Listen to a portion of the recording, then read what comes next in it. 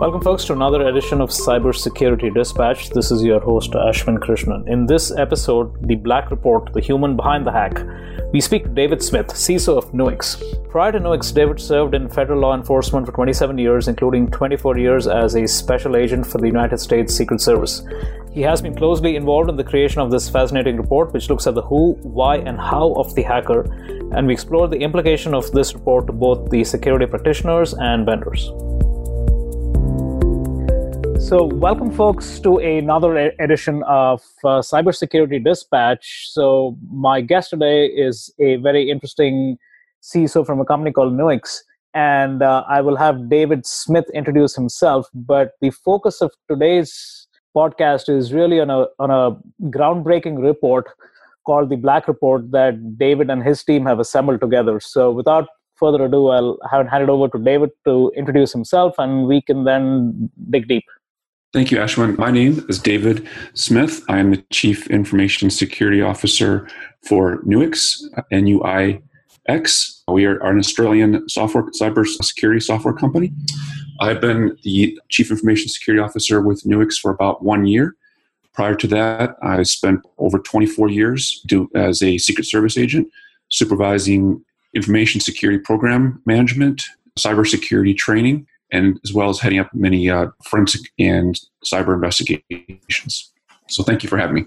Great. So David, let's get started over here. Just before we started the podcast, we were discussing about the fair amount of reports that are out there in the market today. And you mentioned Verizon and a few others, which are really good at analyzing post-breach incident response times, detection, etc. What makes this report, the Black Report, different, and why is this a huge complement to what already exists in the market today? Very good question. So, yeah, as you mentioned, there are many excellent annual or semi-annual data reports out there. You mentioned Verizon, which I think is a very good one. They collaborate with Secret Service and other law enforcement and gather very good statistics on different types of attacks that have been reported, either to law enforcement or to regulatory agencies like HIPAA, et cetera. And so it does provide a very good statistical sort of analysis review of what's going on out there. But what makes the Nuix Black Report unique is that we concentrate on information that happens before the breach. So rather than trying to analyze different numbers and what was the most common type of attack last year, what we want to do instead is do more of a psychological or sociological study of what makes people hack, what things do they find successful, what are the barriers in terms of what kinds of defensive mechanisms do hackers have difficulty with, what kinds of industries do they typically have more success with than others, et cetera. So it's really an analysis of what's going on before the breach even takes place. So that's great to hear. So maybe for the edification of the audience over here, what were some of the aha moments for you and your team that you found surprising, even with all of the wealth of knowledge you've gathered over the years? Is something that jumped out at you saying, okay, either this busts an existing myth or it shines a light on something that has been ignored for too long? Any aha moments for you? I think that probably the biggest takeaway is just that how much things stay the same. There's always a lot of interest in the new things. So for the last year or two, it's been ransomware and Internet of Things. And certainly those things are worth paying attention to. But sometimes what gets lost in all of the focus on the next big thing in terms of security or attacks is how much things just stay the same. So if you download the Black Report, which by the way is free to download at nuix.com, you'll see the different statistics in there, and you'll see that still social engineering and phishing are still probably the most common attack vector, even though those things are not new. They've been around for quite some time, but they're still very powerful and very effective.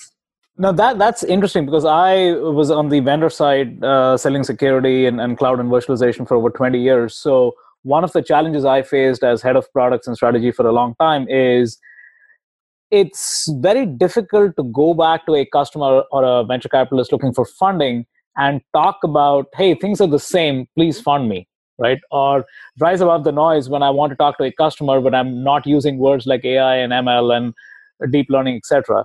I mean, would you find the vendor community somewhat challenged in acknowledging the fact that, hey, things are broken, or things that we already deliver to the customer are not being used effectively. Let's spend some time talking about that versus having to sell something new. So, I mean, do you see that tension kind of playing into this? And how does somebody look at this report and kind of hit the reset switch and saying, okay, maybe we need to start slowing things down in terms of the newness that comes out over here, and really look at the long tail of exposure that has not really been addressed? Well, as you know, there's the security software and hardware world is very, very large. And it seems like every day there's another vendor getting involved with some kind of security product. And many of them are very good. But I think what ends up getting lost in all the discussions is how much of all of this, both the offense and the defense, is still human driven. And that human factor is something that technology is not always going to be able to solve. It can maybe help a little bit, but if you, again, what the Nukes Black report says is that the most common attack vector still, or at least the most consistently successful one, is social engineering / phishing. And there have been some technologies that have come out over the years that have tried to help with that. I mean, there's different filters for email systems and things like that, but it hasn't solved the problem. Things are still getting through. People are still falling for things. If you do read up on some of the more significant successful attacks over the past year, you'll see that a large number of them are still social engineered in terms of what the attacker was able to place. So I think as a security community, when we lose sight of how important the human factor is, that's when things start to get out of control. It's very relevant, the social engineering aspect, because one of the most publicized attacks is the one at the Black Hat conference, where this lady goes into a phone booth and starts calling people up, and how easily she's able to kind of break down the defenses purely through a phone call. And so it's scary. At the same time, it's very revealing. So switching gears a little bit, and I had a chance of kind of going through some of the report this morning, and one of the things that was mentioned in the report is most organizations define their security posture, or vendors define their security strategy by taking available knowledge, right, through conversations with other CISOs, through conversations with customers, analyst reports, etc. But the big missing factor is the actual attacker. So I think this report seems to have gone to that extra length of actually interviewing, talking to the hacker community, and learning a little bit about how they think and operate. So can you shed a little bit of light on who are these people? I mean, clearly you have debunked the myth which says, hey, this is a disgruntled teen in the basement of his parents' home trying to hack something. That's not really the profile of the attacker. So can you talk a little bit about what you learned in these conversations with the actual attackers, and what both vendors and practitioners can do about this? Yeah, absolutely. So many people in the security community probably know a gentleman by the name of Lance Spitzner, who is an instructor at SANS. And for years and years, Lance has always urged us to paraphrase, know your enemy. In other words, you can't just look at threats and risks as just being this sort of faceless, something that's out there to get us. The more you understand about the type of people that want to do you harm, the more you can try to tailor your defenses or improve your defenses. And so I think, to leverage what Mr. Spitzner has talked about over the years, I think the Black Report is a good byproduct of that. So as you mentioned, a lot of people, when they think of hackers, they think of this teenage person in their basement with a hoodie and cans of Red Bull or whatever. And that's not necessarily the case. If you read the statistics, where people provided a lot of information about themselves and their backgrounds, you'll see that the attackers are probably better educated than what people give them credit for. 75% of the respondents have either a bachelor's degree or a graduate degree. So they're very well educated. Many of them work for companies during the day. So large companies, they're maybe in the security industry, or maybe they're a programmer, and they do different things, for fun or for learning or whatever.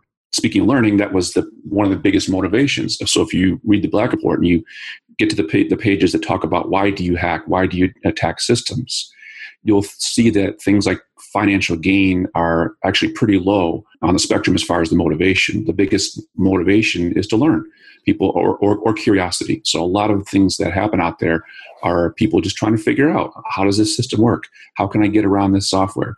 Is there some way I can overcome this security feature in this particular piece of hardware or something like that. And you'll see this quite a bit in some of the news articles that come out about different security weaknesses with different companies. One of the things I've noticed a lot in the last year is the number of companies that have had their data exposed on cloud systems, particularly S3 buckets. Mm-hmm. And a lot of these exposures come from research companies that go out and basically scan cloud environments looking for poorly secured data. So I think that just confirms what the Black Report says, is that there's a lot of people that are out there just either for knowledge or curiosity, looking to see if they can get around different security defenses. So David, you bring up a very relevant point, which is the S3 bucket exposure has obviously been quite embarrassing to companies over there. But also it also highlights a fact that you mentioned, which is, are we leaving porous defenses at the lowest level while trying to secure, like you mentioned, ransomware and other kinds of cryptojacking attacks right at the top, which are the ones that get maybe the board's attention and budget as well? So are we fighting two different battles? Are the defenders focused on the next cool and sexy attack, while the actual attackers are going about their business in a relatively low-key fashion, looking for existing holes that are relatively easier to attack? And do you see a mind shift that needs to occur where there's more focus and attention focused on Windows 2000 servers and unpatched Apache servers and stuff like that?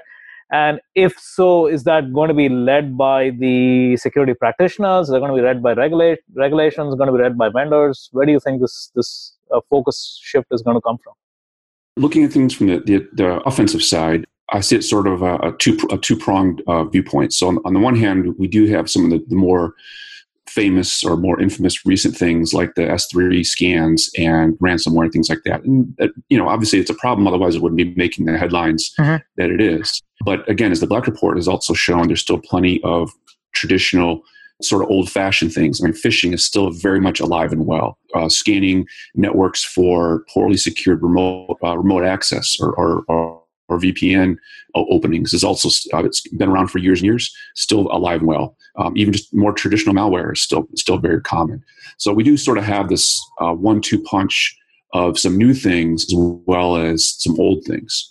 I think from a security perspective, what that tells us is what works best is still that defense in depth approach.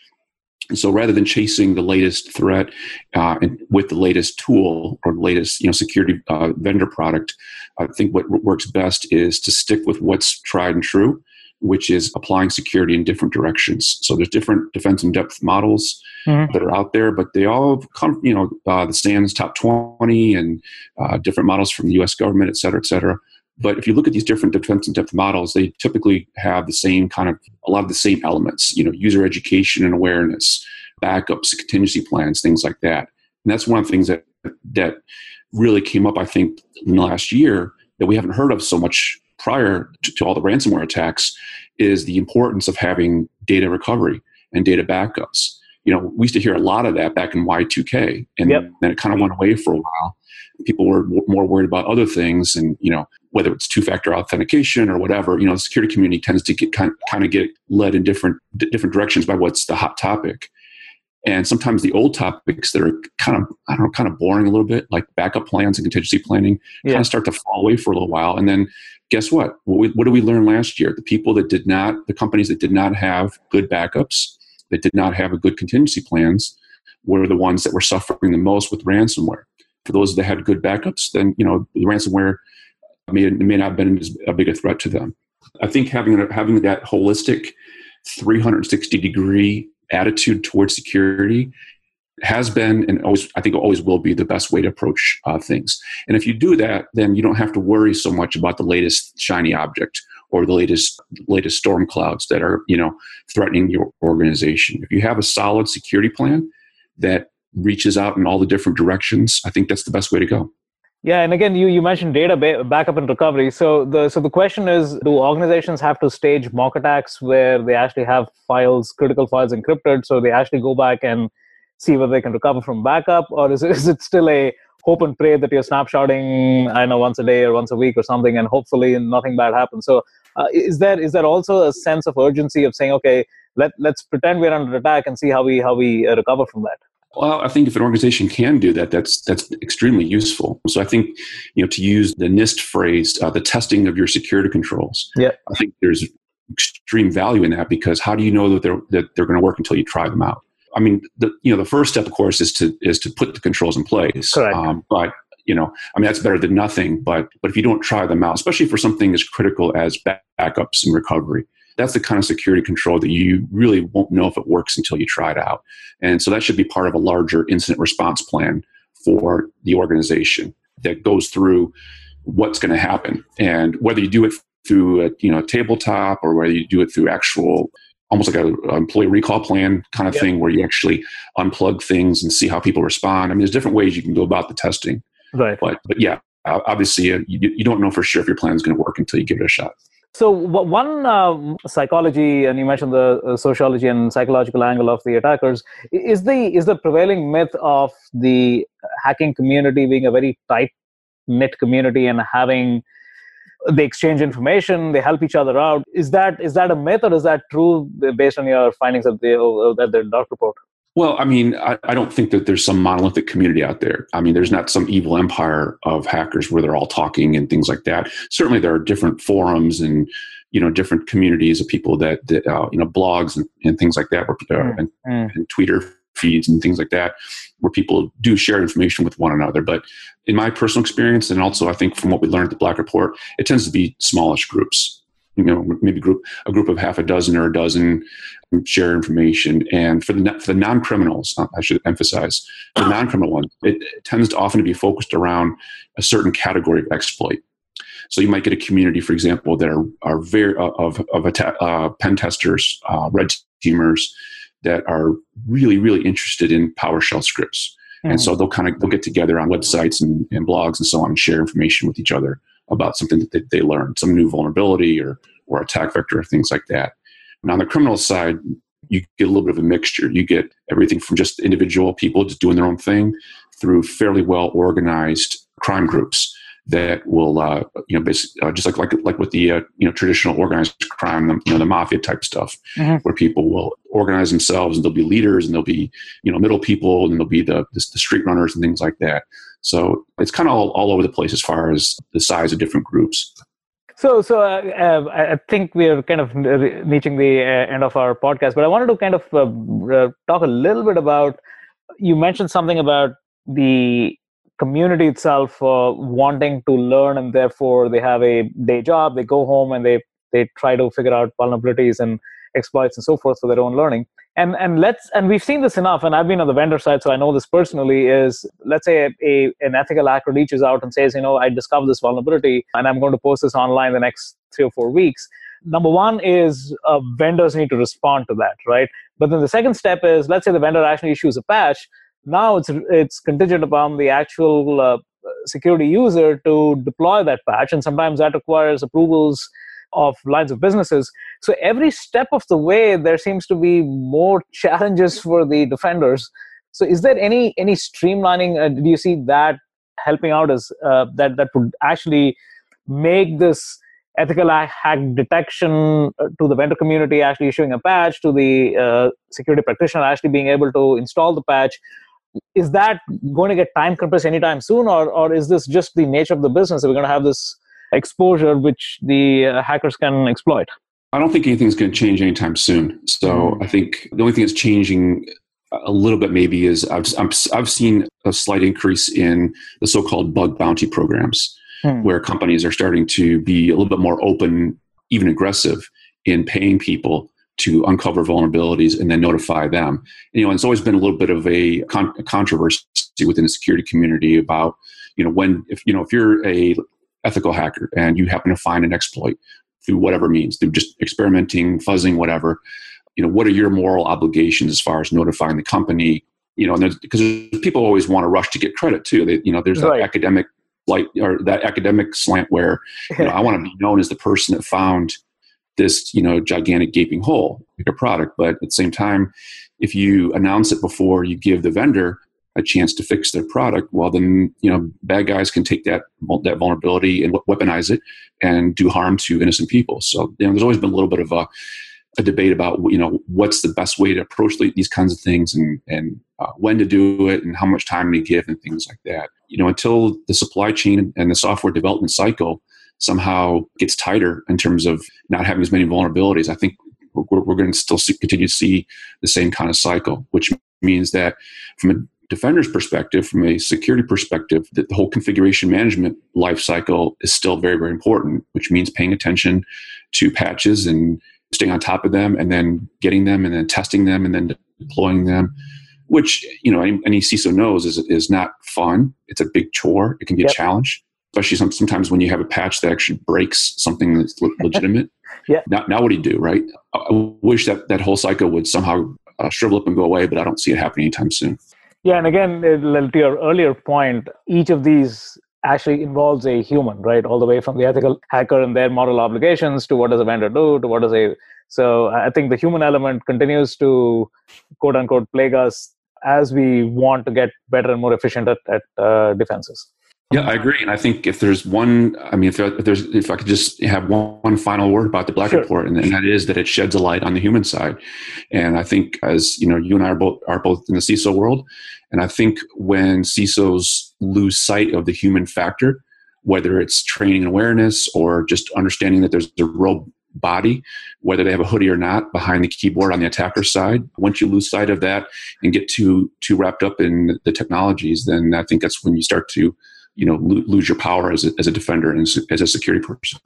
No, I mean that's a great takeaway for all the listeners out there in terms of, hey, never forget the human at the end of the cycle, both from whether it's an attacker or it's people in your own organization in terms of how they need to react to change as well as vulnerabilities and how they can do stuff more efficiently. So, David, it's been a really fascinating conversation with you. Again, appreciate your time. I'm sure the listeners are going to come away a wee bit more educated than they were going in, but highly encourage everybody to download the Black Report. I think it's a really fascinating piece of intel in a community that has gone, and we've either straitjacketed them into thinking of hackers in a certain fashion. I think all those myths are busted over here. So again, it's a really good piece of reporting. So thank you for that. And thank you for your time, David. Thank you for having me. I really enjoyed it.